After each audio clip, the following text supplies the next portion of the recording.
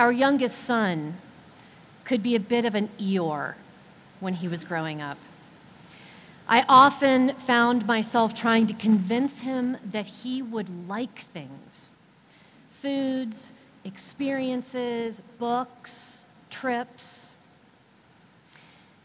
And the best example of his glass is half empty worldview was at the end of 6th grade.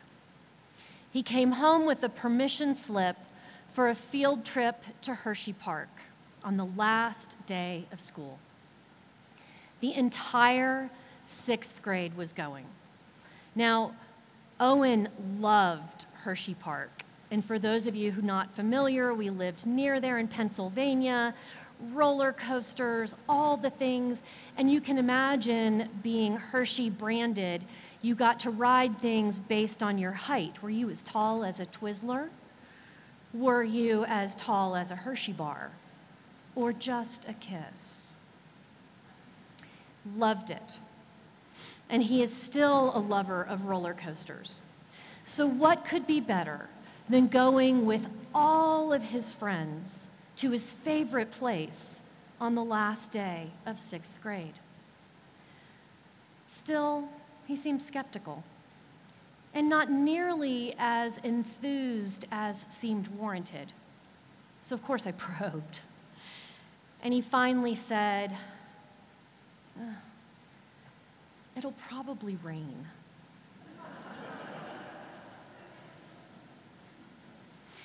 And if it rains, the best roller coasters won't run. No Great Bear, no Storm Runner, no Lightning Racer. I simply couldn't believe it. Head exploded. And of course, I tried to convince him the day would be great and he would like it. You see, I'm a dyed-in-the-wool, the glass is more than half full gal. So fast forward to the last day of 6th grade. Lunch is packed, he's ready to go, they're on the bus, they're on their way. 10 a.m. comes, it starts raining. No Great Bear, no Storm Runner, no Lightning Racer. So the running joke in our family is that when I get excited about something or plan an event, Owen invariably asks, "Oh, will I like it?" And apparently it's true. Over the past 24 years, I have spent countless hours evangelizing and trying to convince him that he will like things. I'm afraid that might be just one of my many flaws, idiosyncrasies, trying too hard to convince people they will like something. It is at the very least a growing edge for me. Just ask some of our staff members about going to the stock show parade with me the other week. I could not stop talking about the rodeo queens and their bedazzled chaps and their tiara-accented cowboy hats and their fur coats, and don't even get me started on the hair. I have actually no idea if that delights anyone as much as it delights me. But I sold it hard. You'll like it. So you can imagine that I might be feeling particularly called out by my sometimes overzealous selling of things by this morning's gospel. I might just have a little John the Baptist in me. As we heard Amy read, John is declaring to all who will listen, here is the Lamb of God. And he's describing how he saw the Spirit descend like a dove and rest on Jesus, and describing that God even spoke to him about Jesus.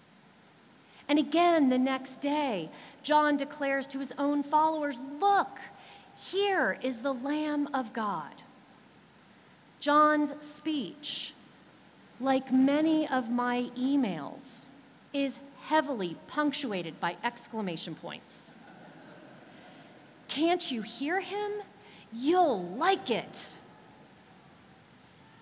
In great contrast to John, Jesus' first spoken words in this gospel are a simple question.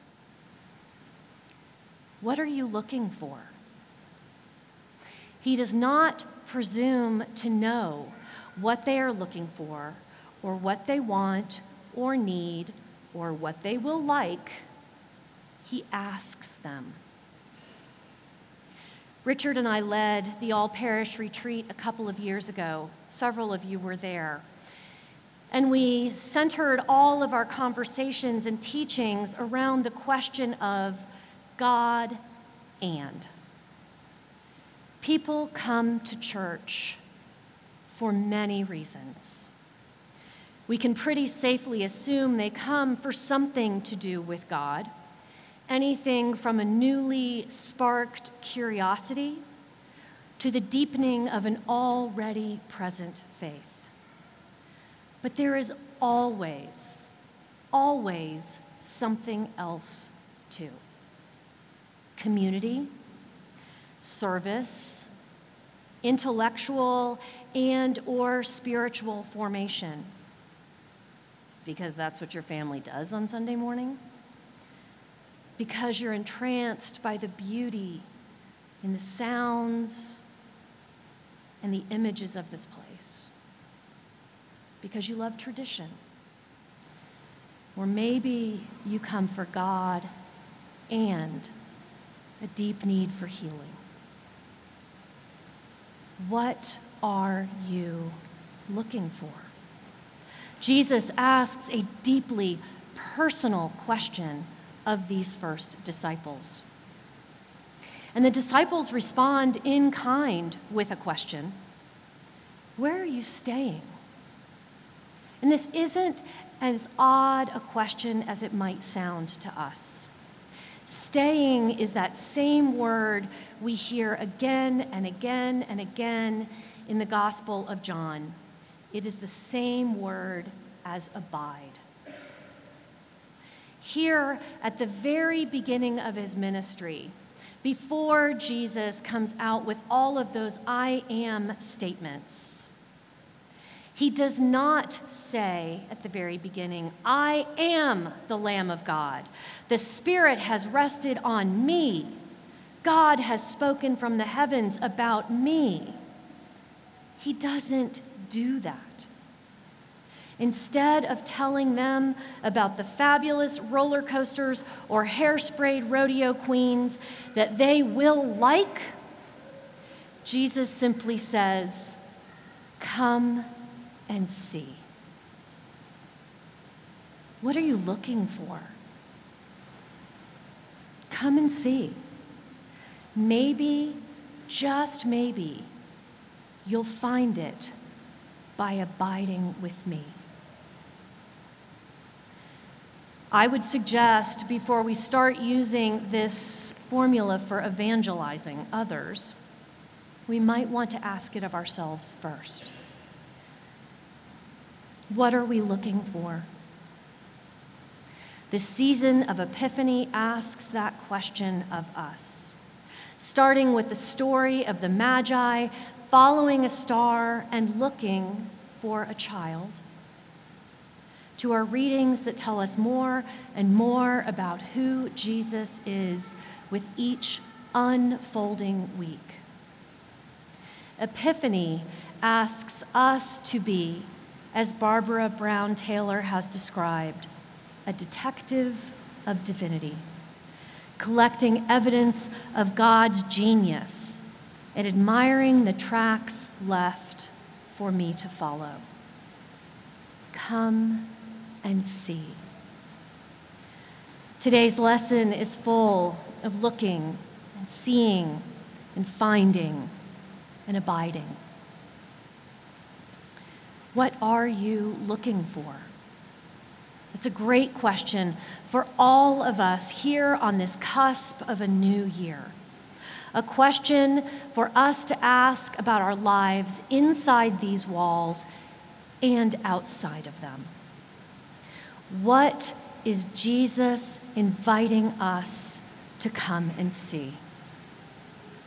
How is Jesus inviting us to abide with him?